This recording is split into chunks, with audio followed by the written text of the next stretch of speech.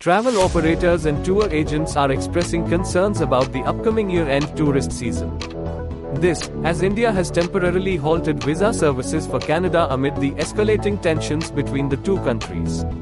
According to Ministry of Tourism statistics, Canadians accounted for 4.2% of foreign tourist arrivals in India from January to July this year.